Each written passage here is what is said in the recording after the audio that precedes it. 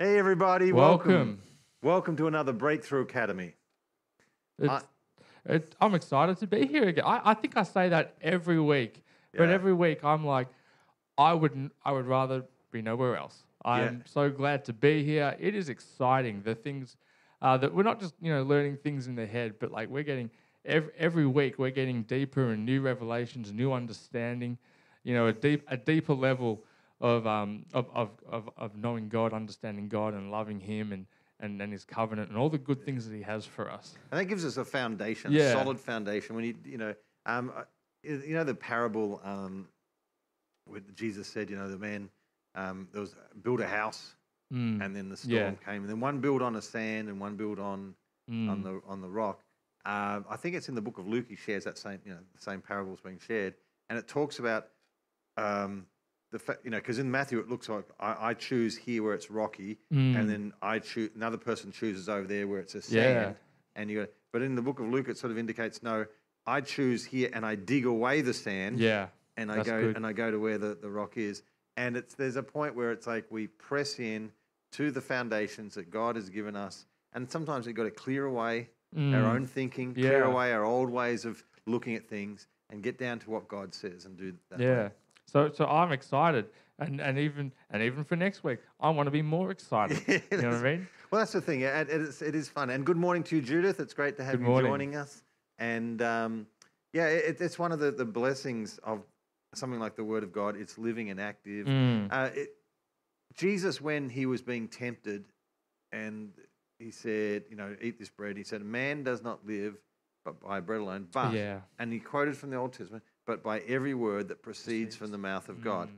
It's interesting. He said, I feed off that which God is saying. He didn't say, I feed off that which God has said. Yeah, that's good. Okay, he didn't say, I feed off what God has said in the Old Covenant. No, he said, I feed off what God is saying. And there's a sense where we don't feed off, what we're feeding off is what God has said, but it's not just past tense, it's present tense. It's alive, it's active, and it's flowing, and it's working, and it's true today. Yeah. So we're coming today to feed off the Word of God that God is saying to us, and that's what you want. You want your heart to be, Lord, what are you saying? What's your fresh word? And you find it in the Word of God, but it becomes alive and living and fresh. So let's start with digging into the Word of God. First of all, I want to share. We've been talking about covenant. We've been talking about how to enter into that covenant and live in the fullness of that covenant.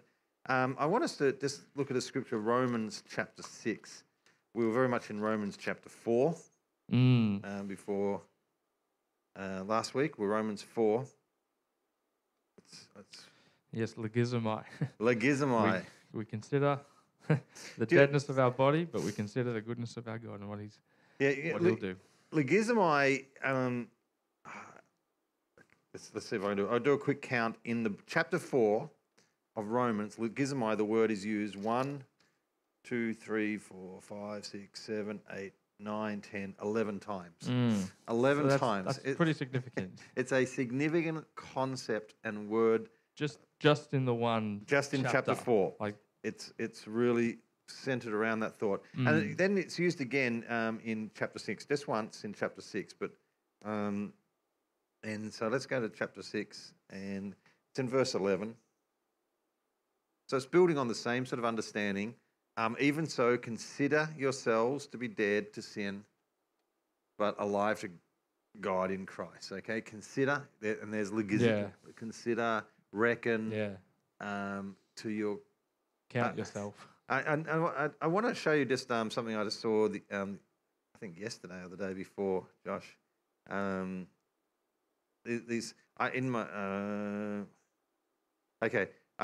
have all these Bible translations, as we often use. I've got this translation here. It's called the Interlinear Greek New Testament. Probably not much use to anyone else. One of my favorites. So that's what if you're reading the Bible in the Greek, that's what it would look like in the lowercase letters. That makes sense. Yeah, so in the theta, theo, that'd be God. Christo, that's Christ, and Jesu, Jesus. So God Um, Well, that's very impressive. God in Jesus Christ. And then Kurio, our Lord. So if you can read the Greek letters, you can do some of this. That's the Greek, but this is down underneath is an interlinear, which takes all those words which are above, and it gives you the number that they are, but also gives you the grammar, which I'm not really strong on. So this is, what type of grammar it is. And then it says, that's the word that you'll find in the dictionary. Because, for instance, if you won't find the word running in an English dictionary. You don't look up running. Right. You look up run. Okay.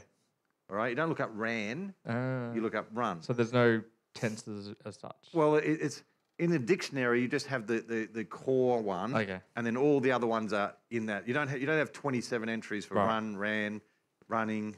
You don't have all the options. You just have one. Yeah. Because every other word is a derivative. Yeah. From that. Yeah. Okay. Makes sense, really. So what they do here is they do it in the first person.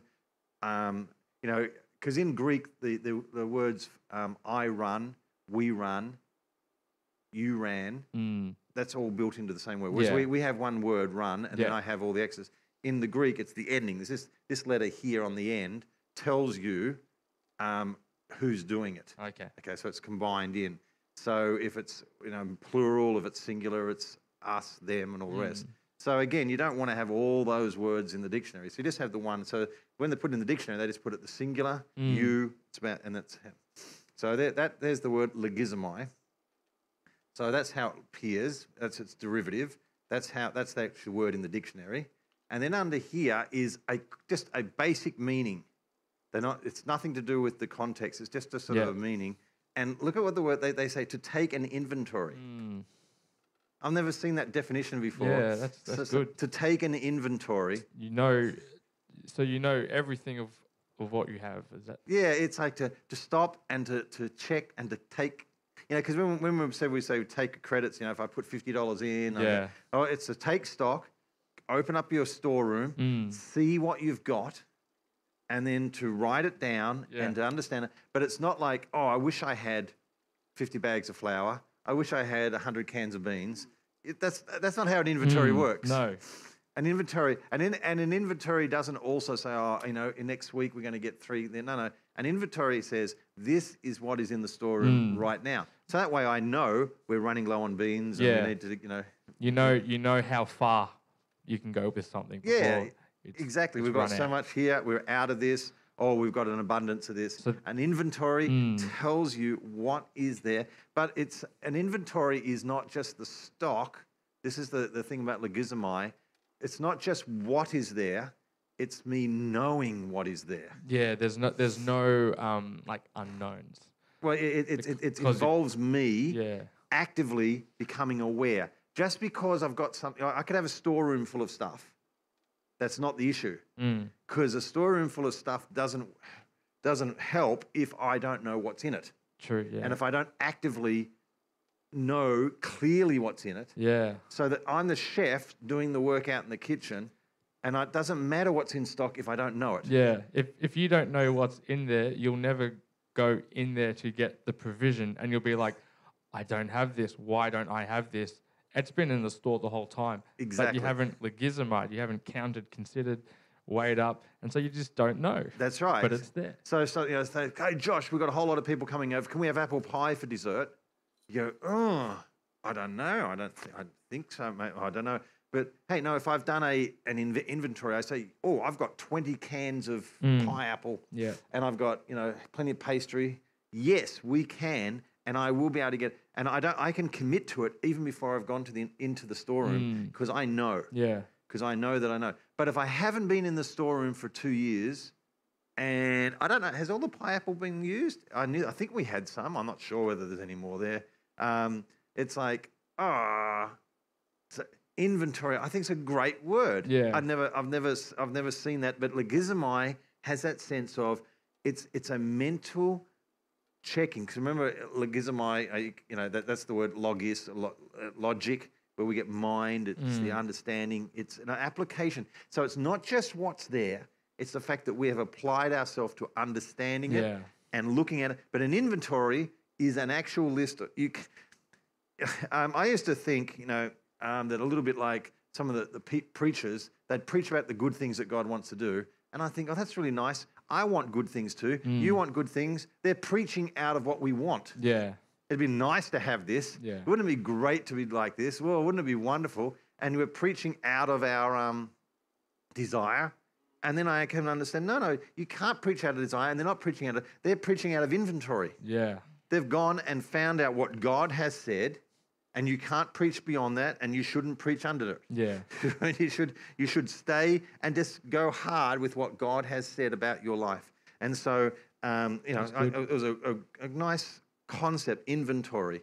Let's do an inventory. Let's have a clear and accurate inventory about what God has done for us. And our inventory can't be based on our feelings. Yeah. Feelings don't change your inventory. I feel like I've got a stack of stuff in my storeroom, or I feel like my storeroom's empty. Those two things are totally irrelevant. They might be irrelevant to what's in the storeroom, but they become relevant to how I live. Because if I say I've got nothing, I feel like I've got nothing in the storeroom, and then someone says, "Can I have apple pie?" You say, "I don't think we've got apple pie. We're just going to have dry bread again. Yeah. We're going to have to do this. So I can't. My feelings are really irrelevant. But if I don't take my feelings under control and do inventory and logizomai, I will be restricted and be full. Or I'll say, "Oh yes, this is what's in there," and I'll be left high and dry because I've been proclaiming things that are not part of. Yeah. If I say in my inventory, God has promised we'll never have any troubles again. Good luck. Yeah, exactly. It's like, oh, well, all the best with that, My God, in my inventory, God has promised that I will only ever see good things happen in my life while I'm here on earth. And I'm like, well, that's not in the inventory. Yeah. You might feel that, but that will cause you disappointment because you're seeing something that's not there. But if you sort of say, oh, my inventory is, we've just got to struggle and just get by with the bare minimum. Well, that's not in the inventory, but that's how my mindset shapes me, and then that shapes the way I live. And you can acknowledge a reality or how you're feeling. That's fine. As I said this on the offering message on Sunday, so long as you consider what God has said or what God has done for you. It's like with Abraham, he considered the deadness of his body, but unwavering in faith, he believed God, and then that was counted to him. So that's what was in the inventory. Yeah, I think that's a great point. Romans 4:19 is a scripture Joshua said. Without being weak in faith, Abraham considered his own body as dead because he was about 100 years old, and the deadness of Sarah's womb. And that's, by the way, that word considered there is not logizomai. Yeah. But he just looked at his own body and says it's dead. And he considered the deadness of Sarah's womb. But that was like recognizing those things. But he didn't become weak in faith because that's not where his faith was. He didn't put it in that. He said, okay, I recognize that. But in the storeroom, this is what I have. Do you know what I mean? Yeah. In the storeroom, I recognize this. This is telling me this. This is telling. I'm looking at my bench here, and it's like empty apple tin, empty apple tin, empty apple tin. But in the storeroom, I know I've got 50 apple tins. I've got a child that's going to be born. Yeah. We've got a baby that's going to be born, and it's in that storeroom God has promised, and it will come out. Do you know what I mean? It will come out at the right time. That's really good. So let's just go back to Romans 6. So it says, "Consider yourselves dead to sin, but alive to God in Christ." So therefore, it says, "Don't let your sin reign in your mortal body, so you obey its desires, and don't present." Let me just get it right. Don't present your members to sin as instruments to be used for unrighteousness, but present yourselves to God as those who are alive from the dead, and your members to God as instruments to be used for righteousness. Hey, I've got it working. I want to highlight a little word here. One little word, tiny little word, as. All right, present yourselves to God as those who are alive from the dead. All right. God says, when you come to me ready to let's do this, but not like in the flesh. It's like, okay, let's get this done, Josh. Let's make this happen. Yeah. Come on, Josh. God says, okay. He says, when you come, let me give you an example. Let me say, okay, we've got Jay and Sandy here, and good morning. We're ready to go. And okay, so the three of you, I want you to come here first thing tomorrow morning, and we're going to work in the garden. All right? All right. We're going to get out there in the garden. Come ready to work in the garden, and I want you, and so, but I want you not just to come. I want you to come in a particular way. I want you to be ready. You know what I mean? Okay. And so tomorrow morning, you turn up, and Josh, you're in your thongs and your hazmat suit. You're from those in America, in your flip flops. You're ready for the beach. Yeah. You got your board shorts on and a singlet. My sunscreen. And you're Jordan turns up, and he's got work boots and overalls and gloves. You know, he's ready to. Something's wrong with Jordan. Yeah.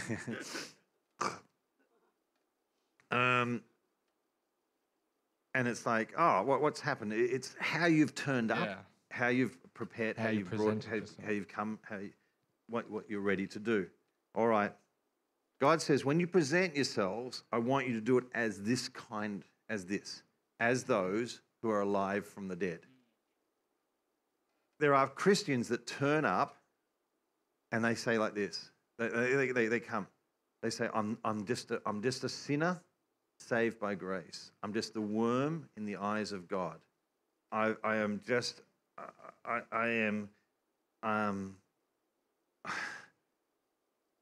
a conflicted soul who is just bound by the flesh, but I'm grateful that God has saved me. Here I am. So is the dip? Oh, we'll go here. And we did it again. And it's just like this is who I am. I'm actually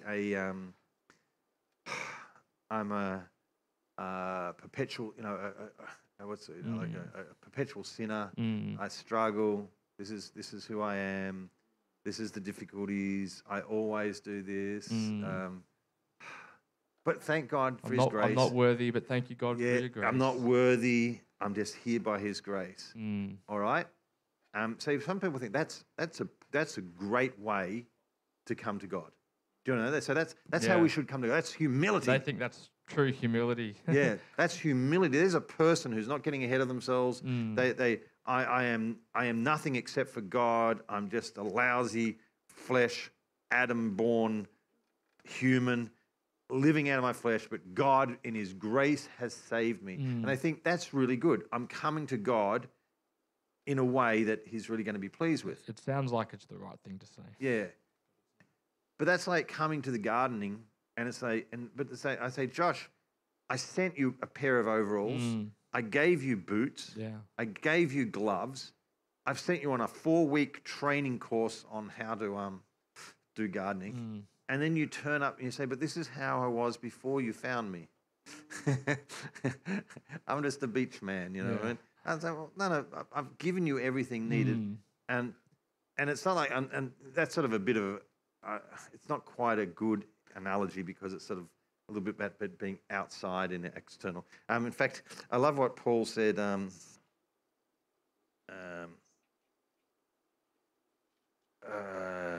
Verse 19. Let's just go there really quick. I'm speaking in human terms because of the weakness of your flesh. Look at the Holman. I'm using a human analogy because of the weakness of your flesh. Or the Living Bible. I speak this way, using the illustration of slaves and masters because it's easy to understand. In other words, sometimes we share an illustration because it helps us to understand, but it's not a great illustration. Yeah. It's not a perfect illustration. You can't dig down too deep. So my garden illustration, coming as a garden, don't dig too deep into it. Do you know what I mean? Because this is all about a heart issue and other things. But I'm trying to tell you that when you turn up, God has an expectation for how you're to turn up. He tells you this is how I want you to come. And so let's go back. What does he say? He doesn't say wear gardening clothes. It says, present yourselves to God as those who are alive from the dead. Present yourselves as those who are alive from the dead. In other words, come to God and say, I am healed and cleansed and forgiven and been made alive. Yeah. I'm free from sin. Yeah. And you say, oh, that's good. But you know what I did last Tuesday. Remember what happens on Thursday. God's like, don't bring that to me. Don't come to me with that. Now, we're not saying just ignore it and cover it. There is process for dealing with it. But he said, when you come to me ready to be used, I want you to come as someone who's alive from the dead. No, it doesn't say present yourselves to God as those who want to be alive from the dead or are becoming alive from the dead. It says those who are alive from the dead. In other words, he says, I want you to come in what I've already done for you. I want you to come in that. That's how you approach me. You approach me. And so when we say, oh, I'm nothing, God's like, that's not how I told you to come. What are you doing? Yeah, come with this type of approach. You say, God, I thank you that you have redeemed me. You have paid for all my sin. I am forgiven. I'm righteous in the same righteousness that Jesus has. Yeah. That's my righteousness. I am coming as a son. I'm going, Abba, my dear daddy. I'm coming with the relationship with you. I'm coming. And then the devil's always on your shoulder saying, but what about? And you say, and I just declare, this is who I am. This is what I bring. Yeah. This is how I am. The devil said, but what about? And it's not relevant. It's not relevant. Yeah. It's how I come in. That's right. I when I was growing a teenager, and I listened to some teaching on covenant by a man called Malcolm Smith, and a great Bible teacher. And I had cassettes, so I just listened to them over and over. And he taught on the covenant of David and Jonathan. In fact, let's actually look at this, because this is a little bit about how we're to come. How we're to come.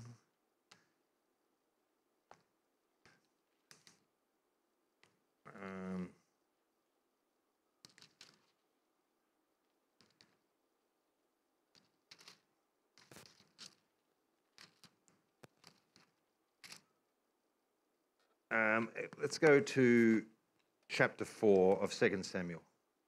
Let's go to chapter 4 of 2 Samuel. That's not very helpful to give the chapter first. Let's go to the 4th verse of chapter 4 of the book of Samuel. If we always went from the verse first. Yeah, you got a lot of choices there. I don't know if we'd ever get there.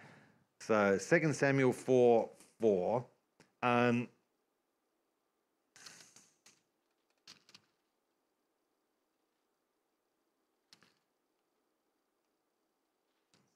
So now, just trying to work how far back to go. We have story of David and effectively Saul.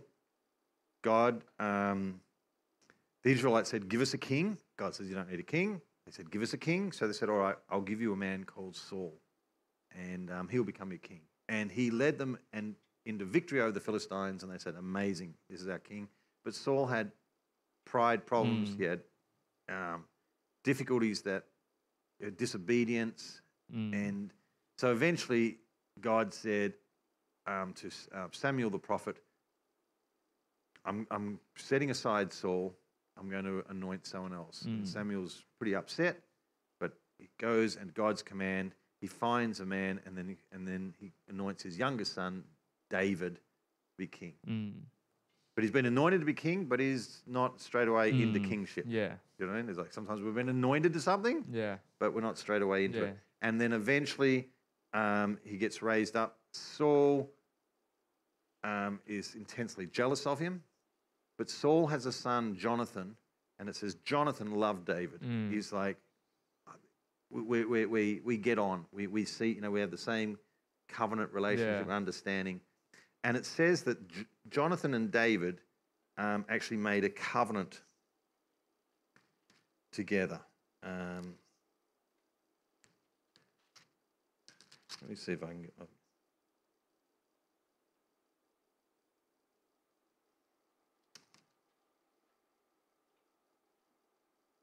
All right. We can just do a quick of the covenant part. 1 Samuel 18, verse 3 to 4. And I'll jump out of it. So David's having to run from Saul because Saul wants to kill him, but it says, then Jonathan made a covenant with David because he loved him as himself. And Jonathan stripped himself of the robe that he was on him and gave it to David with his armor, including his sword and his bow and his belt. These are covenant actions of exchange that you become my identity, my weapons, my everything's now with you. So he and David had cut a covenant. And if you go down to verse 9, but Saul looked at David with suspicion. Do you know what I mean? So Saul and David are not getting on.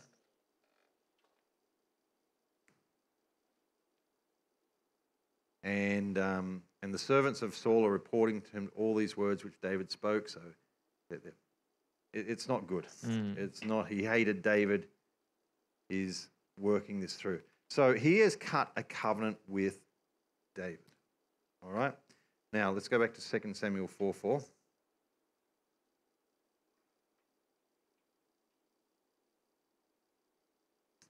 This is after the... do it again. Chapter 3, verse 1. Saul and Jonathan have both been killed in battle. So Saul's son became king. They didn't straight away go to David. Yeah. Now, there was a long war between the house of Saul and the house of David. And David grew steadily stronger, but the house of Saul grew weaker continually. And so David is growing, and there's this war. So chapter 4, verse 4. It says, now Jonathan, Saul's son, had a son. So Jonathan and David have made a covenant. And now Jonathan has a son who is crippled in his feet because when he was 5 years old, the report of Saul and Jonathan came from Jezreel. In other words, when the report came to the house of Saul that Saul and Jonathan were dead, his nurse took up his Jonathan's son and fled. Why would they run? Because they have been forever told in that household that David is the enemy. David is the enemy. Yeah. And when Jonathan and Saul both die, they think we are defenseless. We're in trouble. He's coming for us now. We're gonna, he'll come and take over and get rid of us. So his nurse says we've got a quick, and it's like quick evacuation. So the nurse grabs the 5-year-old, took him up and fled. And it happened that, and in her hurry to flee, he fell, she dropped him, and he landed on his legs and damaged his legs, and he was crippled. And he grew up crippled. The name of this son, Mephibosheth. All right? So Mephibosheth. So now we lock Mephibosheth in. Mephibosheth. Not a name that you say too fast. Yeah. When I preach this name, I normally start well, and I don't always finish well. Okay. Because like the first time you say it, you're thinking about it, and then every other time you try to say it, Mephibosheth doesn't work. Yeah. So tongue gets lazy as it goes. So chapter 9, verse 1. Then David said, so this is years later. David's now ruling as king, but Saul's family are out in hiding. David says, is there anyone left of the house of Saul that I may show him kindness for Jonathan's sake? That's good. Why is he looking for? Because he made that covenant with Jonathan. So he's saying, how can I express the covenant that I made with Jonathan through Jonathan's household? And there was a servant of the house of Saul, whose name was Ziba, and he called him to David. And David said to him, are you Ziba? And he said, I'm your servant. And the king said, Is there not yet anyone of the house of Saul to whom I may show the kindness of God? And Ziba said to the king, there's still a son of Jonathan who's crippled in both feet. So David didn't know about him. They'd kept it hidden from him. Yeah. Because, you don't know what David will do if he gets hold of a grandson of Saul. Yeah. But David is looking through the eyes of covenant. That's good. So the king said to him, where is he? And Ziba said to the king, well, behold, he's in the house of Machir, the son of Amiel, in Lodabar. And you should never set the bar too low. But he was in a Lodabar. He'd set the bar low for his expectation of what God was going to do to him. All right? Anyone got that? Good. Then King David sent and brought him from the house of Machir, the son of Amiel, from the Lodabar. And Mephibosheth. Okay, so they bring him. He's crippled. He's grown. He's an adult now. Yeah. But he's been forever told, the story. Yeah.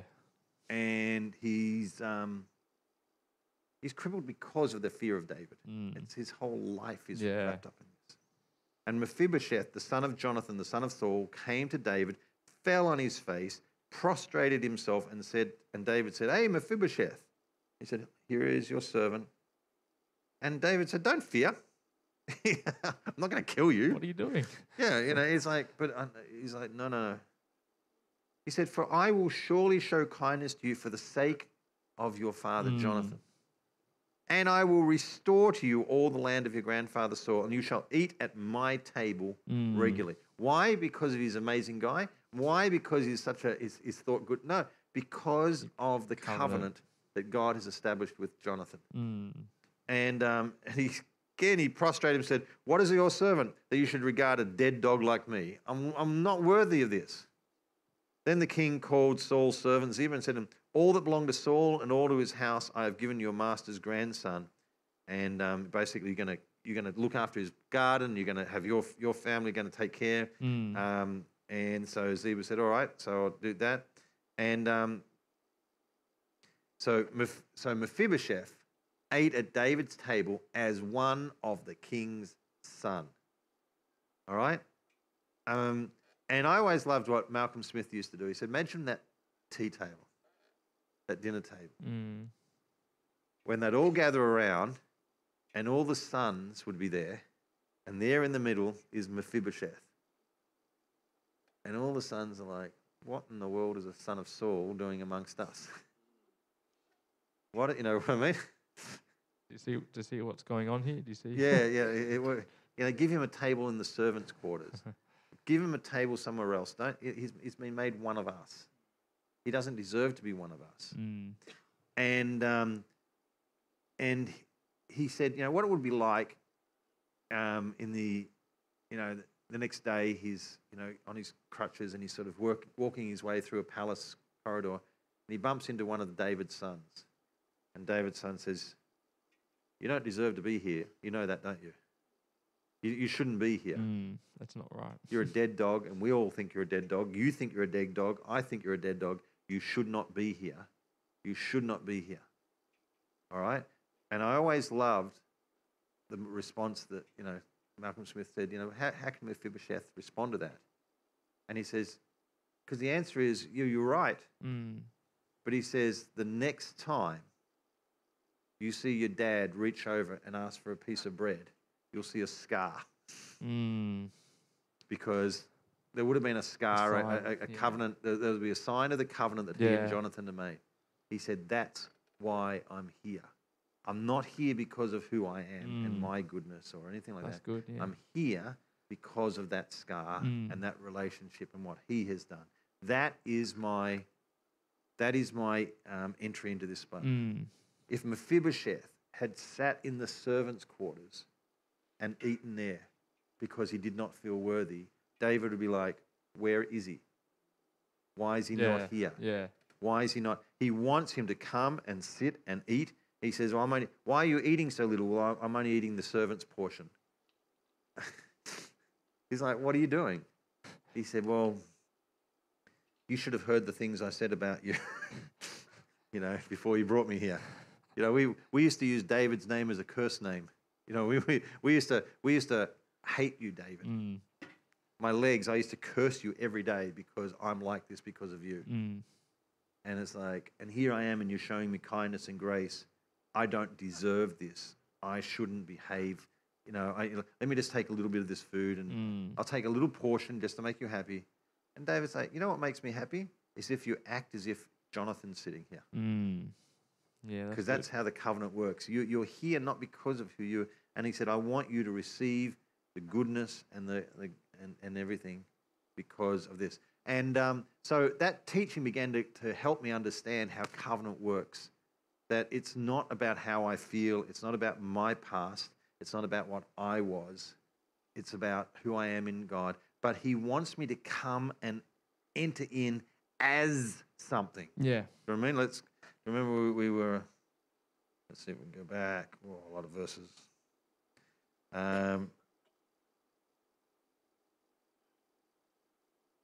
Romans 6, verse 13. Present yourselves to God as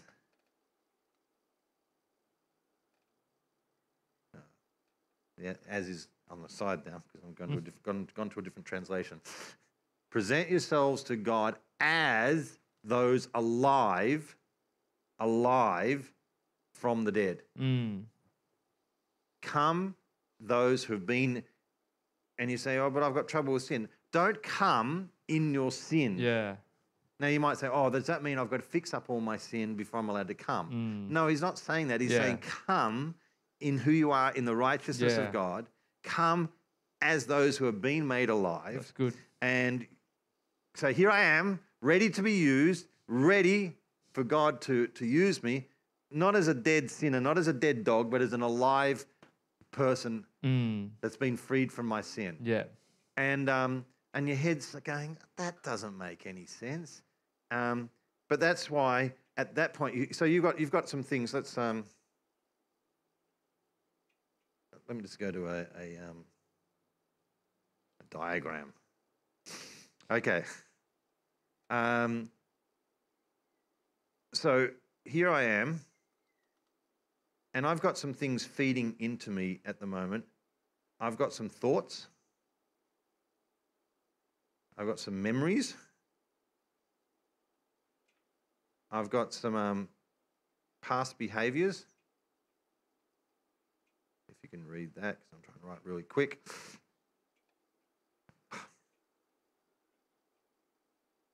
All these things feeding in. And then as part of that, they can all be sort of blanketed together under one word, condemnation. Condemnation means all these things say you should be condemned. You should be condemned. You should be walking under condemnation. What is our answer to this? How do we then, and they say, and I say, but present yourselves to him alive. But what about all this? What about? It's very nice. So do I sit there and just pretend that I'm alive? Is that how this works? That I've got to pretend that I'm alive and ignore all this? What is the key to all this? There's a Greek word.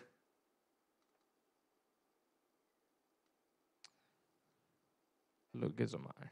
Does logizomai pretend? Logizomai can't pretend. No. It's not how logizomai works. Logizomai cannot pretend because it's a inventory. Yeah. It's a reckoning. It's a going back. All right? Yeah. So what we've got to do is when we feel like this and we say we've got to come and present ourselves to God, but we want to come feeling condemned, we want to come in that condemnation, we said, no, we've got to logizomai. So that means we must be rock solid in what is in our storehouse. You know what I mean? We've got to know. You can't guess. You can't say. You cannot say this will not get you over the line. Pastor Peter said I should turn up alive. All right? That might inspire you for a little bit, but it will not handle the condemnation because that's what Pastor Peter said. And my words actually don't carry any weight unless you say according to the word of God. Yeah. Okay, so I'm just going to give you a little bit. What is the rock solid logizomai that you can say, how does this work? How can I know 100% for sure? We understand by covenant is what God has said to us, the oaths he makes and the exchange. Yeah. And I want to share something else that Paul gives to us from Galatians chapter 3. And this is where my logizomai really got grounded. Okay, this is where my logizomai finally got the revelation of that's in my storehouse, that's my inventory. Yeah. I don't care what you say. I don't care what I feel. I don't care what the devil's telling me. They are all irrelevant because this is what I have in my storehouse. And it came from Galatians chapter 3. So let's go there together. And you can put this in your storehouse. You can say, this is my inventory. This is your moment of becoming Mephibosheth and eating at the king's table. Not based on... See, Mephibosheth was not basing it on anything he'd done. This is the most amazing. Yeah. It's not like Jonathan who made the covenant. He didn't even make the covenant. It was someone else. Yeah. I'm not in here because of my covenant. Jesus has made the covenant. Yeah. Jesus is the mediator. Jesus has done it. That's good. So Galatians 3, and we have talked about this. Cursed is everyone who does not abide by all the things written in the book of the law. You have to go back a few weeks if to get this scripture when we talked about it. You can go to YouTube, go to our YouTube channel, and actually in the notes you will find what we covered in each one. You can go to our website, breakthrough.org.au, right down here. Yeah, there we go. You go to there, and you have all the previous messages. You can click on them, and you can see a description, and it will tell you which one we dealt with. And you're looking for the one from Deuteronomy 27, where it says, unless I do everything, I'm cursed. Everyone who does not abide, so cursed is everyone who does not abide by all the things written in the book. Paul's had this revelation. If I don't do it all, the law says I'm cursed. So, therefore, based on that, I am cursed. You are cursed. Everyone is cursed. We are a cursed people because we cannot fulfill the law. The law has awakened us to the understanding we are cursed. Yeah. And you say, oh, the law makes me blessed. No, the law awakens you to the understanding that God's desire is blessing, and if you obey, you'll be blessed. But ultimately, it shows you that you cannot obey everything. The law itself is clear. The law, Paul says, I was by studying the law, by following the law, I understood that the law could not save me. I died to the law and became alive to Christ. Okay, so everyone who does not abide by things, so it's cursed. Where does that leave us? All right? And so Paul is building on that concept. Okay, if I'm cursed, I'm in real trouble. Cursed is the opposite of being blessed. Cursed is the opposite of favor. Cursed is where God is working against us. His anger is on us. Yeah. His punishment is waiting for us. We are condemned. You know, there is condemnation for everyone who's cursed. And he says, now, verse 13 is where Paul says he got this bit of revelation. This is the next thing that came to Paul. And it's, again, based on something he read in the Old Covenant, something that God said. It says, Christ redeemed us from the curse. So how did this work? How did Christ redeemed us? How? Well, it says Christ became a curse for us. How do I know that Christ? How can I be sure? Now, see, this is logizomai. You've got to know. Yeah. If I just say, Jesus became a curse, how does that work? How do I know? Did he really become a curse? Can I be sure he became a curse? Well, Paul says, this is how you know. Yeah. Think about the way Jesus died. Okay? That proves to us that God was putting a curse on him. So how does that work? He said, because there is a scripture, a truth, says, cursed is everyone who hangs on a tree. Yeah. Is the word tree and cross, is that interchangeable? Well, the word for tree there is actually the word. Well, we're in a Bible school. We can take our time.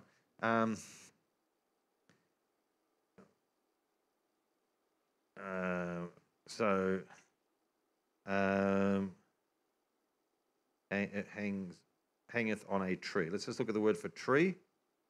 Okay. So this is the word that's been translated tree. It is xulon. And it's wood. It's the word wood. There you go. Generally for fuel, for timber, anything made of wood. So something that's made out of wood is referred to using this word. So we have a very specific word for the cross. They don't. They had a general word which covered a lot of things. So you have example like Matthew 26:47. That's a bit hard to read. And while he was still speaking, behold, Judas, one of the 12, came up, accompanied by a great multitude with swords and clubs. Guess what the word clubs is? Yeah. So it's not a. I'm going to have trouble going back here. Let's try.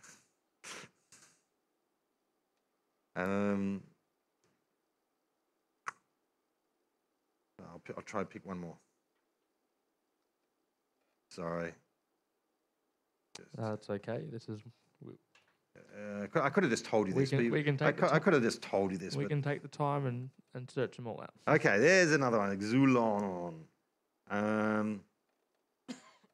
Matthew 26:55. Now, I won't. It'll be a bit hard to read because I won't. I'll keep it in the middle here. At that time, Jesus said to the multitudes, "Have you come out with swords and clubs?" Again, so this way I can don't have to jump around. Swords and clubs. They're just doing the swords and clubs. Swords and clubs. Stocks or wooden blocks with holes in which the feet and sometimes the hands and necks and prisoners were confined. So a stock, and the stock was made out of wood. So Acts 16:42 says, "And he, having received such a command, threw them into the inner prison and fastened their feet in Xulon." Okay, some people say, "Oh, he was put on a cross." He wasn't put on a cross. That was it just meant it was. So they had to know. Fasten their feet in gives them a clue what this thing was. Yeah. So something made of wood would just be called the wood, and they would understand from the context what that means. So a stake or a cross, a post. The God of our fathers raised up Jesus, whom you put to death by hanging him on a cross. So, okay, now it's more familiar territory. And I can understand that. But I want you to understand that when they talked about this word, they were not talking about always the Roman cross, the form of execution. They were using it for things made out of wood. Okay, it's important because it's the same in the Hebrew. The Hebrew has the same thing. So let's now go to, because Paul said, "Cursed is everyone who hangs on a tree." Where did that come from? Why is that so important in his thinking? So it's Deuteronomy. This is where it comes from, 21, verse 22. Now, when I first read that old verse, when I was growing up, I thought it said, "Cursed is everyone who hangs on a tree," meant if you put someone and they were hung on a tree, they would become cursed. Yeah. Right? If I put you on a tree, that would make you cursed. Yeah. All right? And that's not actually what they meant by this verse. It's not everyone who gets put on one is cursed. It's actually the opposite. Only cursed people are ever hung on a tree. Yeah. Okay? Yeah. Only a cursed person would ever hang. Who do you see hanging on a tree? A cursed person. Yeah. Now, and the other thing that people think is the word hanging. Sometimes you can think about the rope and the like the physical illustration. If you're not sure, no, have to go away. So let's just read this from Deuteronomy 21. A man hanged on a tree is cursed. That's the heading of this passage. If a man has committed a sin, so if a man has committed a sin worthy of death, he is put to death and you hang him on a tree. All right, you hang him on a tree. So again, somebody, okay, so put him on a tree and hang him. No, that's not what it's talking about.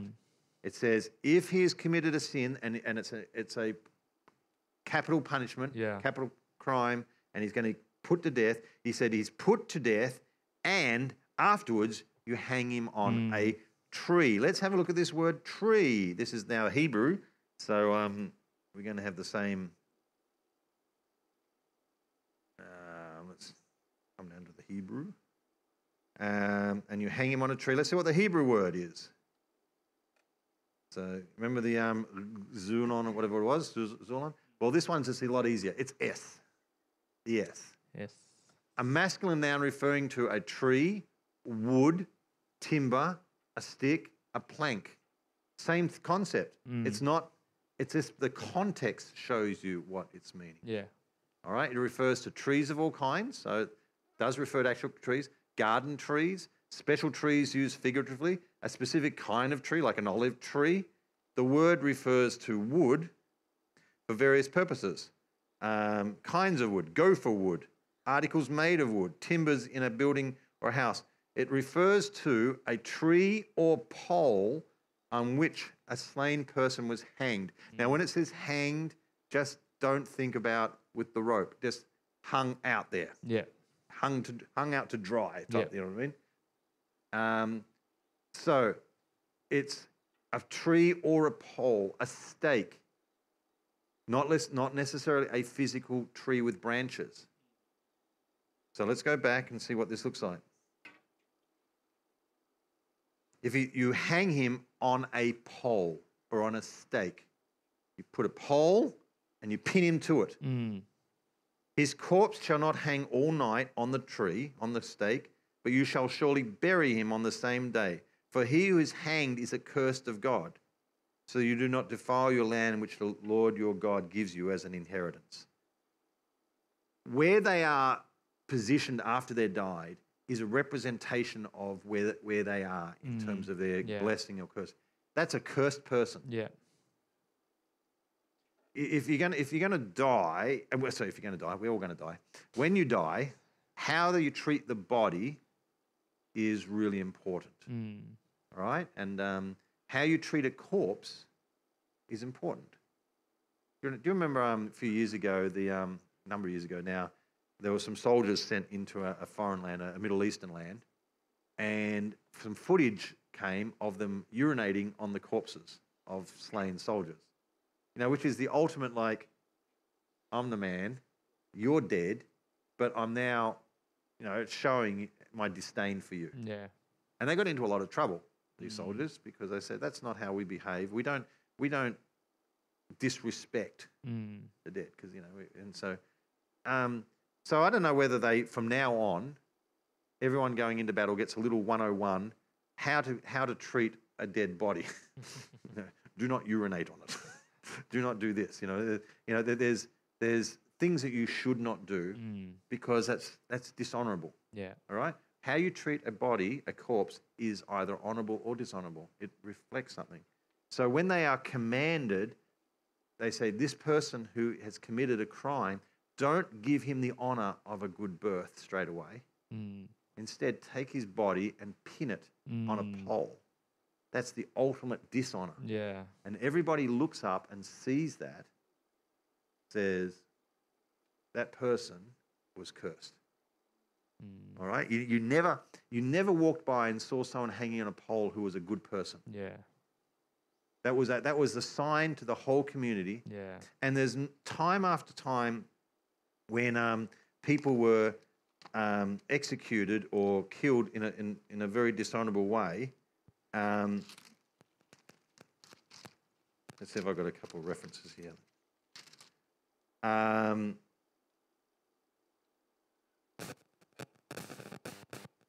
Well, let's Esther 2:23. I'll go there because I preached on Esther on Sunday. It's irrelevant to anyone who's watching this who wasn't there on Sunday, but I like it, and I'm in charge at this moment. Okay, a plot. Mordecai becomes aware of a plot for two guards. They're going to kill the king, so he makes them aware.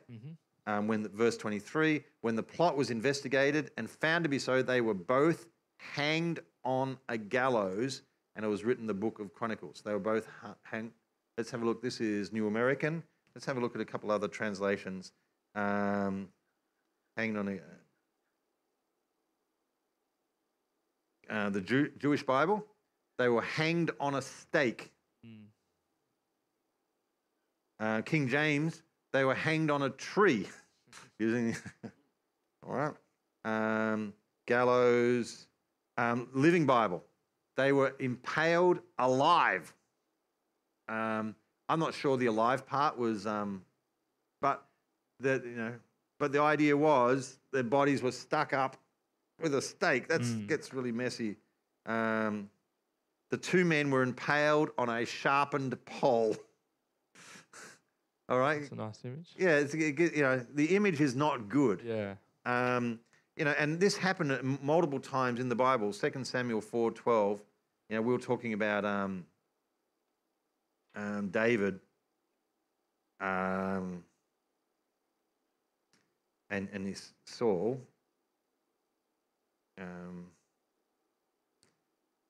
We just talked about verse 4 that had a son, he fled, and he was crippled in his feet. If we kept reading the next part of that, so Ishbosheth, not Mephibosheth, Ishbosheth was Saul's son who was now reigning, because Jonathan was dead. So Ishbosheth, and he's in the heat of the day, he's having a rest, and so these two, Rechab and Baanah, came to him in the heat of the day when they knew he would be resting. And they came to the middle of the house. They're pretending, we're just going to get some wheat. But instead, they struck Ishbosheth, who's the son of Saul, who's the king, who's in competition to David. But David's house is getting bigger, and this house is getting less. They have this brilliant idea. They said, if we kill the king of Saul's thing, and then take that to David to prove, he'll shower us with riches and reward. We'll be in. So they pretend that they go and get some wheat, but they struck him in the belly. They came in his house, he was lying in his bed. They struck him and killed him and beheaded him. They took his head and travelled by the way of the Arabah all night. So proof. We've got his head. We don't want to carry the whole body. We'll take the head. So they brought the head of Ishbosheth to David at Hebron and said to the king, behold, the head of Ishbosheth, the son of Saul, your enemy, who sought your life. Thus the Lord has given my lord the king vengeance this day on Saul and his descendants. Like, ta-da! We got the prize. Come on, give us some love. Give us some love. Look what we've done for you. Look what we've done a good thing for you. I've had a dog bring me a dead bird at the back door and his tail's wagging like, I have brought you the prize of all prizes. I get a shovel. I don't want it. The dog's tail's wagging. That's why. If they had tails, they'd be wagging. Look at what we've done. You got vengeance. Now, is that how David roles? David was the one who had opportunity to take vengeance in his own hands. He cut Saul's robe when he was right there, and then he felt remorse that he'd cut his robe. Yeah. He said, we shouldn't have touched the Lord's anointed. I shouldn't do this. So David's attitude is, God will give me vengeance, not man. And so what do you reckon his attitude towards these two guys? I've got the head. Yay! It's not a cloth anymore. But now I want you to look at this through the eyes of someone from the Middle East, from David's time. This is important now. It's not just a story. I want you to see, how does David view this? When someone dies, what should happen to their body? What happens to their body is important to reflect the attitude towards them. Yeah. So a king has died. Even though it's Saul and whatever, David's like, it's a king. You should not be parading a head around that body, even though that body should have been put in a tomb. It should have been honored. You're running around with a head that's so dishonorable. Yeah. And David answered and said, well, as the Lord lives, who has redeemed my life from all distress, when one told me, saying, behold, Saul is dead, when I heard that Saul had died, he thought he was bringing good news. I seized him and killed him. I did not like that news. He thought I'd reward him for his news. How much more, when wicked men have killed a righteous man in his own house on his bed, shall I not now require his blood from your hand and destroy you from the earth? It's gone south. This is not going well. But notice he said he's a righteous man. So David commanded the young men, and they killed them, cut off their hands and feet. And what did he do with their body? hung them up beside the pool in Hebron. But they took the head of Ishbosheth and buried it in the grave of Abner in Hebron. Let's do the right thing. Now you're dishonorable. So what happens to you? Hands and feet cut off. That's a sign of, great, you're cursed. And it hung them up beside the pool in Hebron. I'd like to be interested to know.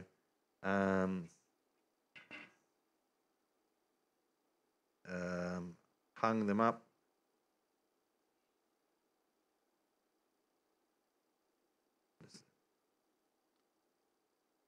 This also says hanging up. I thought there might be a little few. Yeah, it doesn't mention the stake or anything like that. But I thought it might. But anyway, they're hung up. Yeah. They're put up. They're not buried. If you're cursed, you get hung up. You hang. If you're good and righteous, you get buried. And when God was choosing, because God was choosing how Jesus was to be sacrificed. Yeah. He said, I'm going to choose a method where he's hung up. He's not getting an honorable death. Why? And Paul says, why was Jesus hung up on the cross? Because only cursed people are hung up on the cross. And Paul goes, he was hung up because he was cursed. Yeah. If he was righteous, he should never be there. Only a cursed man is put on a cross. But how does Jesus be cursed? How can he be cursed? He who never sinned. Yeah, he who never sinned. He's a righteous man. That is the exact opposite spot of place where how can he be cursed?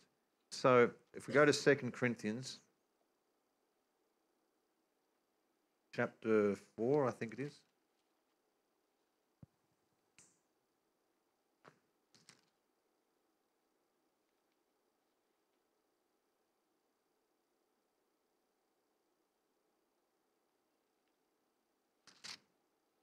Even chapter 5. 2 Corinthians 5, verse 21. Why do you need to know this? This is where your logizomai is hinged. You know what I mean? You must be rock solid in this.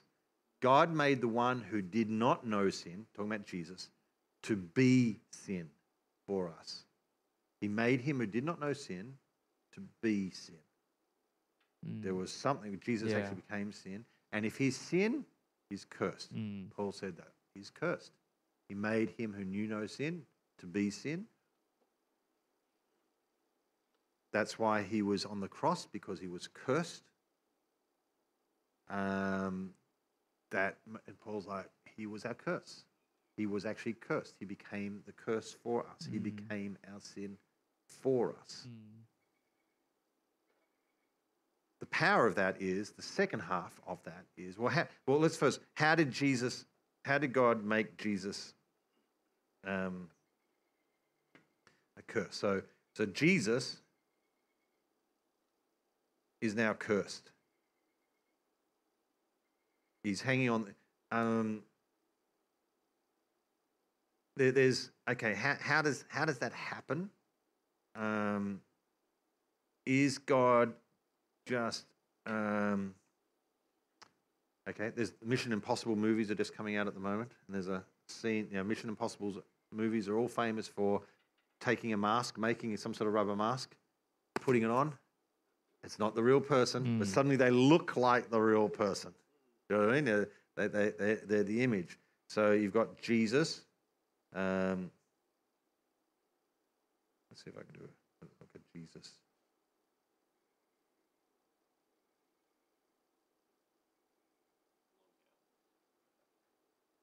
There's Jesus. All right. Can we put a rubber mask over him?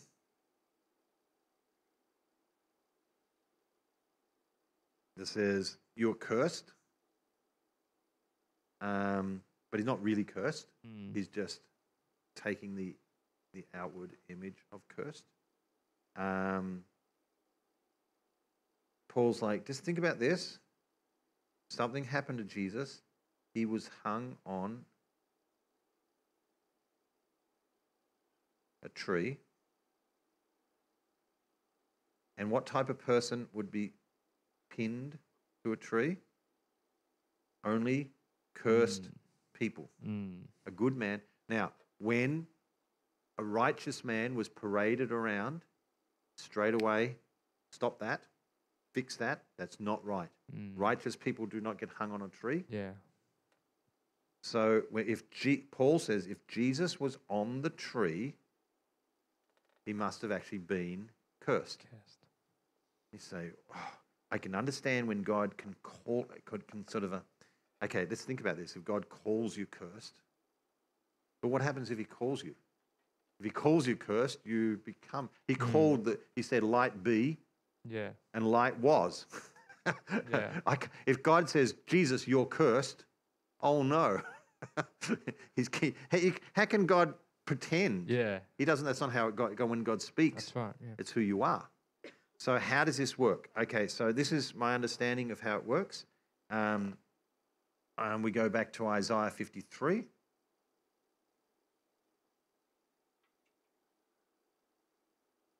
Because everything that happens in Jesus' life, he looks to the Scriptures, he understands it through the light of the Scriptures, he sees who he is, and he says, that's 54, but we'll go 53, that makes more sense. The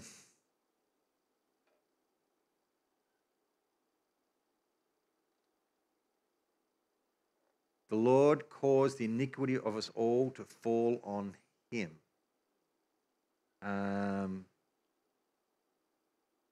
He suddenly says, he was through our transgression, he was crushed for our iniquities, the chastening for our will fell upon him. He's like, Jesus said, according to this, I am going to take your sin onto myself. Yeah.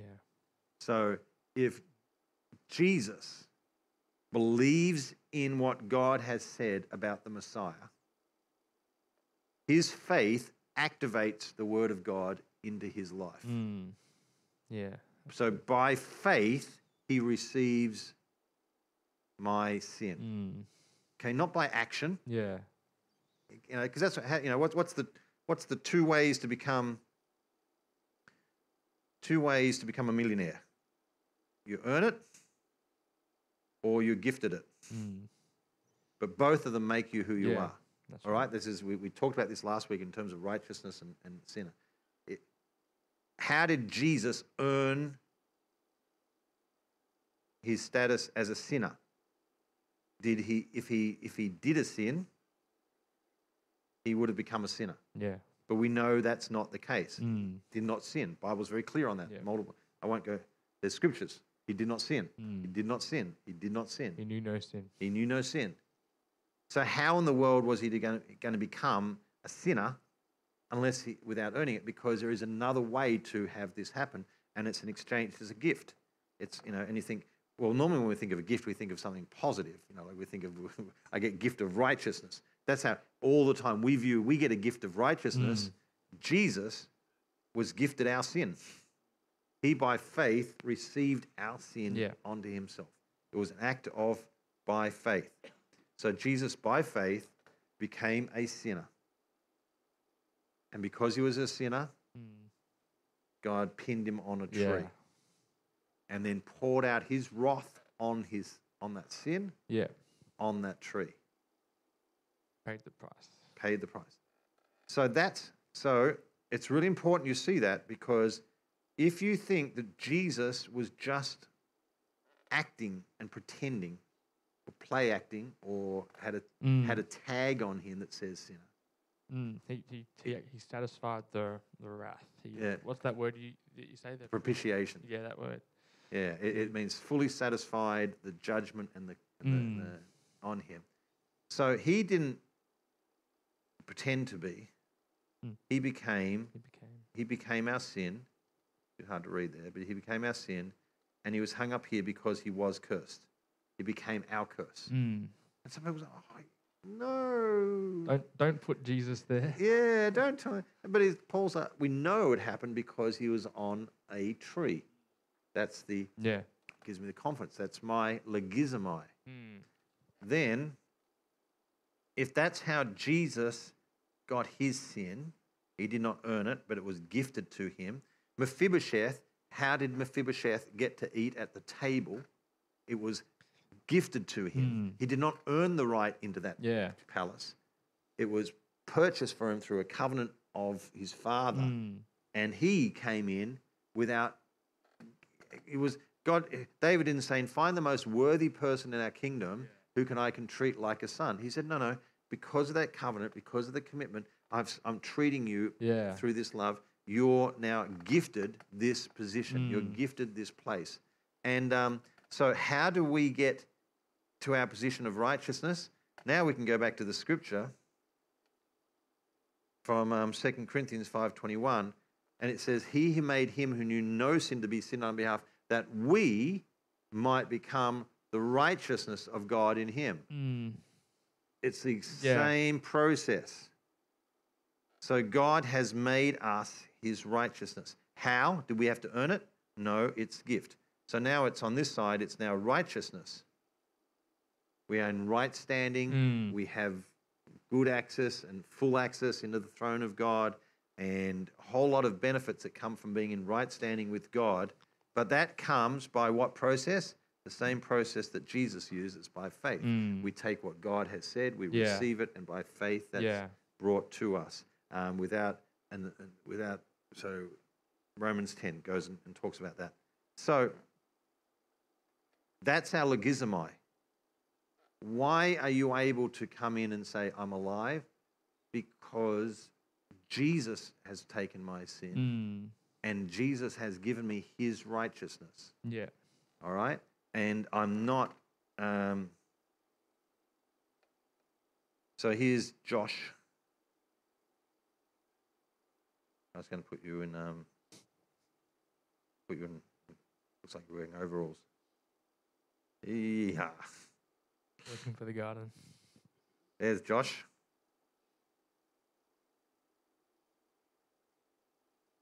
Wow. What a mess. Anyway. Is Josh given a face mask of righteousness? Is he made to look like Jesus? Is it put on like a Mission Impossible rubber mask? It makes you look like it, but you're not. That's not who you are. Yeah. It says, no. No, it's not at all. It's not a mask. He has put his righteousness into you. He has worked it into your heart. The new covenant is all about, I'm going to write this on your heart. The new covenants are going to put a spirit in you. The new covenant is all about become conscious and aware of who you are in Christ and his forgiveness. The sin has been like removed as far as the east is from the west. You know, it's gone. So when we come to God, he says, I want you to come like this. Come as someone who's been made alive, someone who's been forgiven, someone who's no longer in sin. And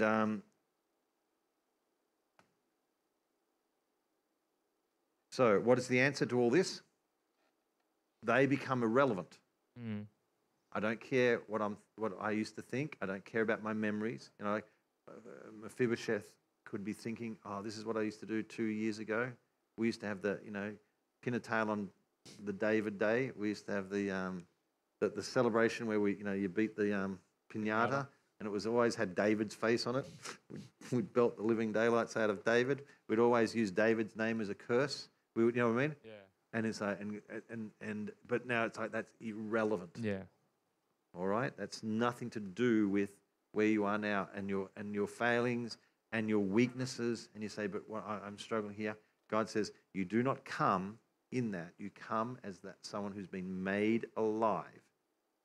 And it's actually the totally correct way to do this, because logizomai says, I take it wasn't stock take, what was it? A inventory. I look to see what God's done. Oh, he has given me his righteousness. He's removed all my sin out of there. Like I said, east from the west. He's taken it all away. He's forgiven. I look in what God has done me, and I say, all I'm doing is acting according to that inventory. Yeah. I must now speak it out, and I must live it out, and I must declare it, and I must walk in it. And let's go back to Romans 6, where we started. You'll find this is all circled around to the very starting point. Doesn't matter if we go on a tangent here. We always come back. It's actually all part of a big plan that. Do not go on presenting the members of your body to sin as instruments of unrighteousness, but present yourselves to God as those alive from the dead, and bring your members. Your members means who you are, your actions, your strength, your literally your hands and your feet, your mouth. Bring these things. Bring them as instruments of righteousness, or the word instruments can be the word weapons. Okay, instruments/weapons. Bring them as tools of righteousness to God. You say, okay, God, now I come to you, and now I am going to live this out. I'm going to actually work this in this world. I'm going to speak it. I'm going to handle it. I'm going to walk it. I'm going to declare it.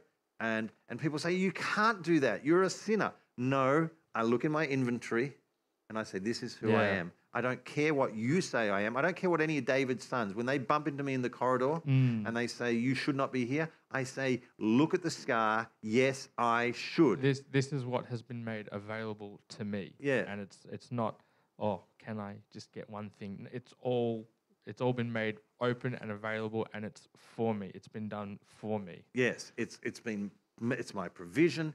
It's there, and you say, I don't want to be so forward. I don't want to be to be proud. I don't want to be so bold and proud to come and say I'm this and this. I just let me have a little corner. Just tippy toe in there to the corner, Yeah, let me. All I want to do is just sit in the corner of God's house, and I'll be satisfied. You know, just let me be a servant in the house. That's all I want. And it's like God says, no, present yourselves to God as those alive. Yeah. I don't want you to don't come in here as a servant, you know what I mean? And how good is God that he hasn't just opened it up for you, he's also told you how you should come. Yeah. Because if he didn't tell us that, but he said it's open, then we'd all be like, well, yeah, I shouldn't be here. Yeah, who am I to say this? Well, it's nothing to do with you. It's the scar. It's the scar. It's good. It's the covenant. It's not. And if you don't do it, God's like, what are you doing? This is what I've paid for. This is what I've done. I've actually intended, and I want you to come in that life, and I want you to, and anything the enemy's throwing you and anything you're struggling with, you bring it all and you say, but you know what the truth is? The truth is I'm forgiven and I'm healed and I'm whole and I'm a son of God and I belong to God and I live clean. And if you go back a couple of verses, look at it, says, consider, remember, logizomai. Logizomai yourselves to be dead to sin, but alive to God in Christ Jesus. All right? So, even when you stumble and you say, I've lied again, or I've done that again, or I feel so ashamed, I get forgiveness. But you know what? You deal with it. I look at myself and I say, you know what? I am fully righteous and I belong to God. And the devil's like, what? How can you?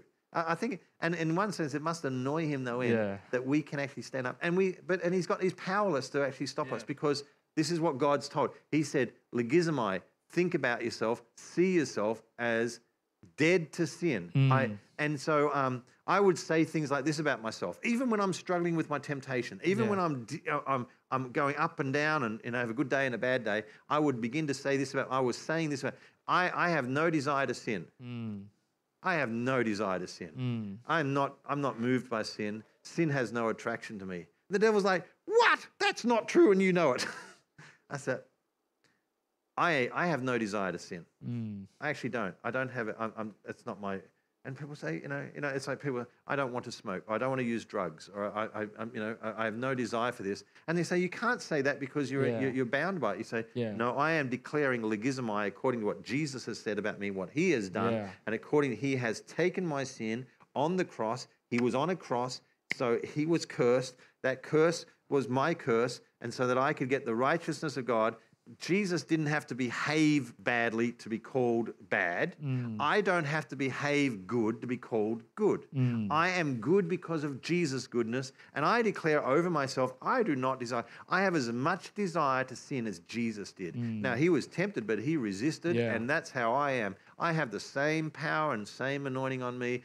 This is how I live. I don't want to sin. And it's like, how can you say you don't want to sin when you've just sinned? You say, because I've got forgiveness and I've put that under with repentance, and now I can declare over myself, according to this, I consider myself, I logizomai myself, I am dead to sin, but I'm alive. Sin has no power over me. Sin has no attraction over me. Pride does not float my boat. Greed does not float my boat. I don't get excited by lust. Those things are not mine because I'm in Christ. And that's the reality that God said, now present yourself to me in that way. Presenting your members, Come and say, now God, use me. And God says, now I can use it. Now, the most amazing thing, and we're not going to share it now because, well, I'll give you a taste. All right, this is the most amazing thing. How? How can I use my members? Like, okay, I am righteous, but I feel like, what do I do? Yeah. What do I do? What do I do? Well, Romans chapter 8, 2 chapters ahead, says, it's the mindset on flesh is, I'm still struggling here. Like, it's all very well. Thank you, Pastor, for telling me this is who I am and I can stand here. But now, how do I do this? Yeah. How do I actually live righteous? Because, if I go back, I just go back into the flesh. God says, no, you don't repeat it. You start off as alive. But he says, verse 9, you're not in the flesh, but in the Spirit. If indeed the Spirit of God dwells in you, but if anyone does not have the Spirit of Christ, he does not belong to him. He says, it's all about, I've put something in you. Remember the covenant, the whole part of the covenant is, he says, I can put my Spirit in you. That's the oath he made. I'll put my Spirit in you. And if Christ is in you, though the body is dead because of sin, yet the Spirit is alive because of righteousness. Okay, my body still thinks it's going to do the old ways of doing things. Yeah. But no, I'm alive now. And it says, if the Spirit of him who raised Jesus from the dead dwells in you, he who raised Christ Jesus from the dead will also give life to your mortal bodies through his Spirit and dwells you. This scripture is actually not talking about healing. We can use it as an extension, healing, but it's actually not referring to healing. Yeah. It's not saying you're going to get, your body's going to... Now, when God comes to my body, he has by covenant given me healing, and his body belongs to him. So I don't mind using this scripture. I quote it, he's quickening, making alive my body. But the essence of what it's actually teaching is, I'm giving my members to him. He says, okay, let the Spirit take over. Yeah. And let's use the body. Yeah. Oh, my body's used to violence. My body's used to stealing. My body's used to lust. My body's used to this. No. I'm alive from the inside. We're going to retrain this body, and I'm going to start doing things, and I'm going to behave in a way that I'm not used to. And I suddenly have compassion on people, and I have mercy on people, and I love people that I shouldn't love, and I resist temptation that I would normally. Why? Because it's like I'm quickened from the inside. There's I was just, as you were saying all that, I was just reminded of this other scripture here in Genesis 4, verse 7, and it's with Cain and Abel, and I think it's just after, maybe, if I'm correct, it's just after that he's murdered his brother, and God's got a hold of him, and so he's talking with God, and it says, "Is it not true that if you do what is right, you will be fine, but if you do not do what is right, sin is crouching at the door. It desires to dominate you, but you must subdue it." And the note in my Bible here says, you subdue it with righteousness. Yeah. So it's like, your body has done things, it's remembered things. Yeah. But you give it to God, and I am righteous. Yeah. And present your members. So. Yeah. Your body says, I want to do it the old way.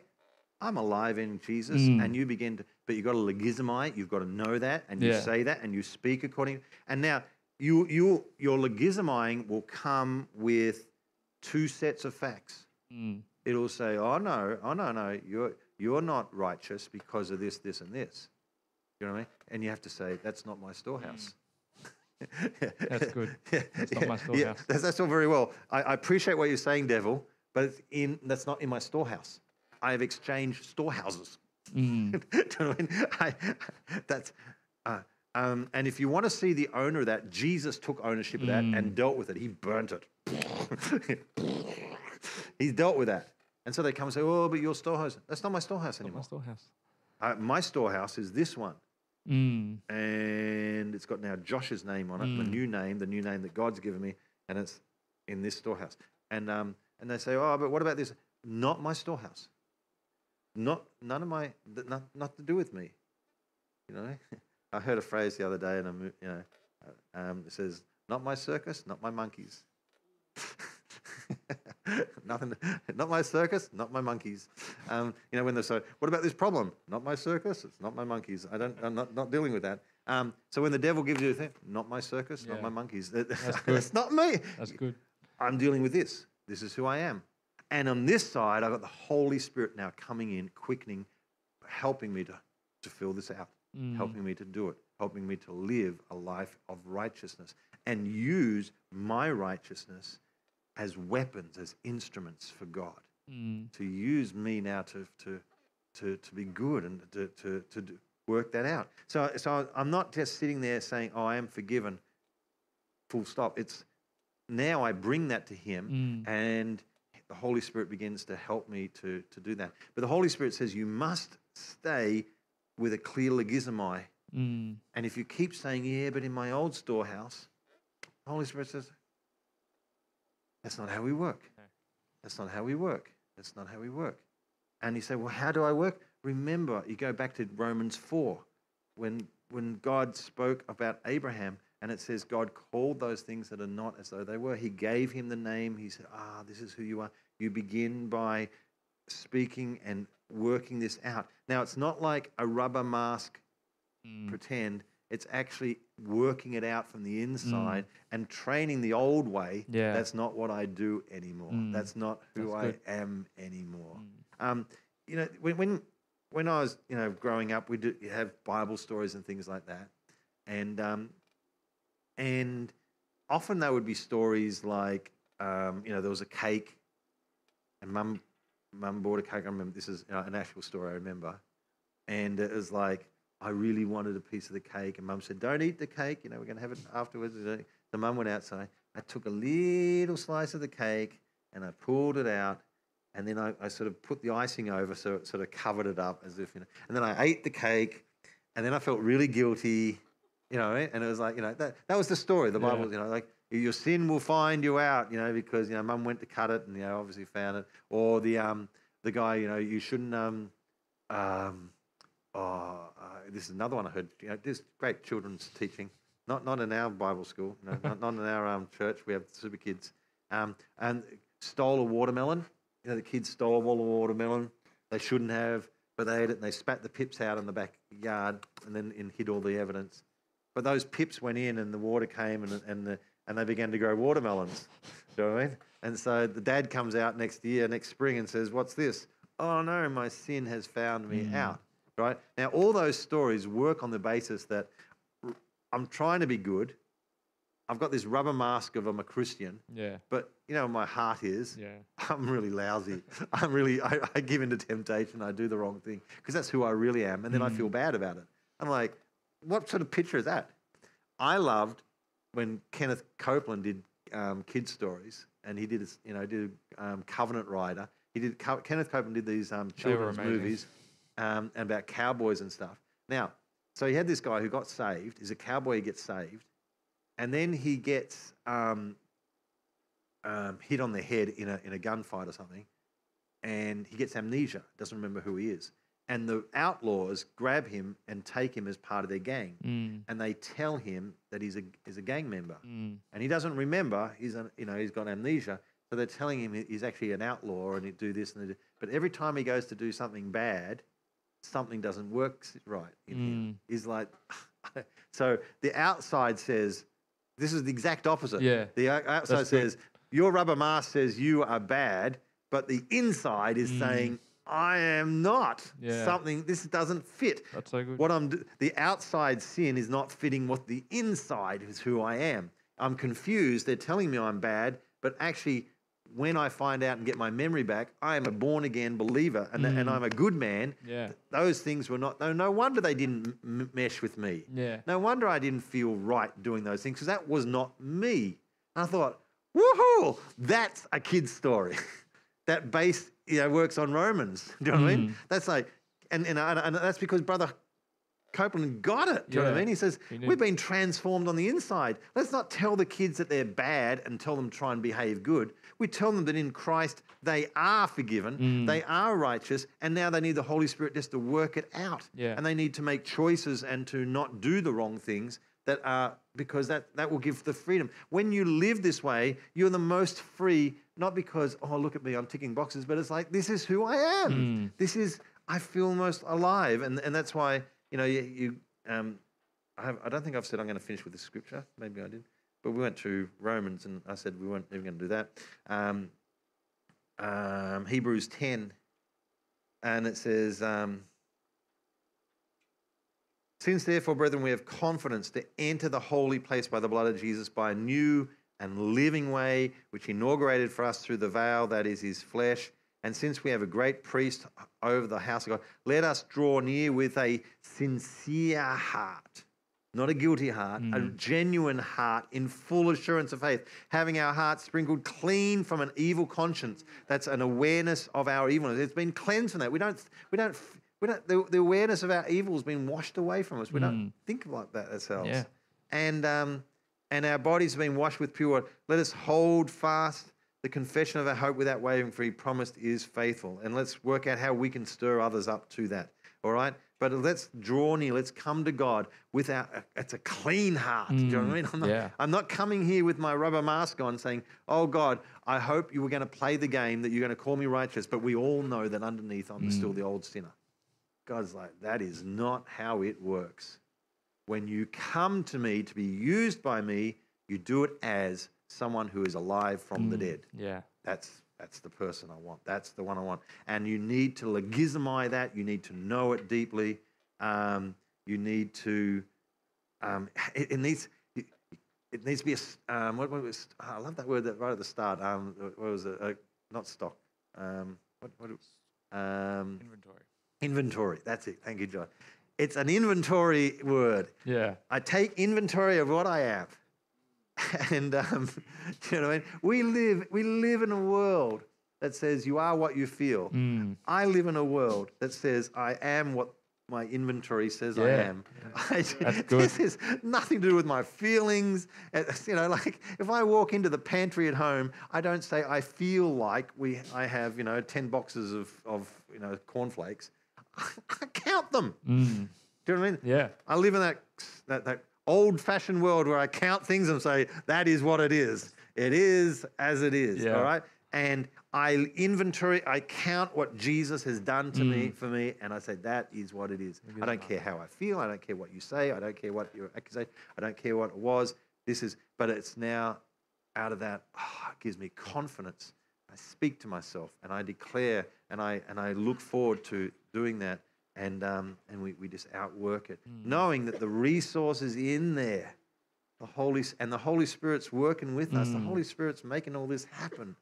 And that's, goes back to Acts chapter 1 when Jesus said, I'm going, but I'm giving the Holy Spirit. And what will he do? He will come and empower you to be able to be my witness. Yeah. He's going to come in and give you that ability, because otherwise you're sort of left and like, oh, I'm righteous, but now how do I make this work? How do I stop doing the old things? How do I, he says the Holy Spirit will help you. Makes you a new creation. The Holy Spirit, he does it, and he's just amazing at it, and he's the master at getting us over difficulties, dealing with flesh that just is, the old man that wants to hang on. Yeah. He's the master at cutting that off and dealing with it so that it just becomes something you left in the dust, and now you're just walking in righteousness. Sometimes those old behaviors, those old ways, they hang on. He's the master. He knows how to get them off. He knows how to strip them away. Yeah. All right? Just work with him, but you've got to do it as someone who's alive. Yeah. All right? If you say, Holy Spirit, can you do it for me? But I'm just a lousy sinner. He's like, Yeah. I can't work with that. From what I see, that there's an order that you do that. You don't you do that first, and then those things are stripped off, perhaps. Yeah. But if you try and strip them off, and then you do that, there's a disconnect in it. The old, and if you go back to the ways of the law, if you try and mix, we go back to some of our old teaching, even in this series about you cannot be in two houses. Yeah. You can't do it in both sides. You can't say I'm going to clean myself up and then I'll get the Holy Spirit to help. Holy Spirit, that's not how it works. Yeah. Do you know what I mean? You come with it all. You get cleansed of it. You get washed of it, and let me help you. This is not. Yeah, I'm gonna make God proud of me. It's not going to work. It's just never going to work. But you come as an alive person. And so I was wanting to get to Psalm 103. We're not going to do that today. But you can maybe read that and think about it. Because Psalm 103 says, don't forget not any of his benefits. Forget none of all the benefits and the things that God has for us. So you can begin. This is just what we've just started here. Yeah. But think of all the benefits. Yeah. Everything he's done. He's healing me. He's renewing my youth as the eagle. All those things. We will maybe talk about those and we'll say, why can we logizomai those? Why can we be sure that God has healed me? How can I say that he's healed me? How can I say we're sort of forgiven? It says he will forgive me. And that the scripture that you talk about, east from the west, that's in Psalm 103. Yes. All right, that's where that comes from. It's like that's how far God has removed my sin from me. That's how I know I logizomai. So we have logizomai'd forgiveness and righteousness. But what about healing? What about strength? What about favor? What about all the good things? Well, we need to know how they're in our storehouse too. Yeah. So we will look at those and explore those over the next lessons when we will dive in and say, how do I know these are things that are in my storehouse, in my pantry? Amen. Well, Josh, why don't you pray for the people and God, we just thank you for you have just done so much for us. You've forgiven us. You've saved us. You've removed the curse from us, and we are blessed. We are not cursed. We are blessed. And Father God, that you have taken those chains off of us. And so we choose, Father, not to pick those chains up, but we want to live in the freedom that you have paid for us, Jesus. We thank you for that, and that we are no longer in that inventory, in that storehouse. We are in a new storehouse, your storehouse, Father God. And we thank you for that everything has been made available to us. You are so good to us. We love you, Father, and we appreciate you. And we look forward to gathering again in your name. Amen. Amen.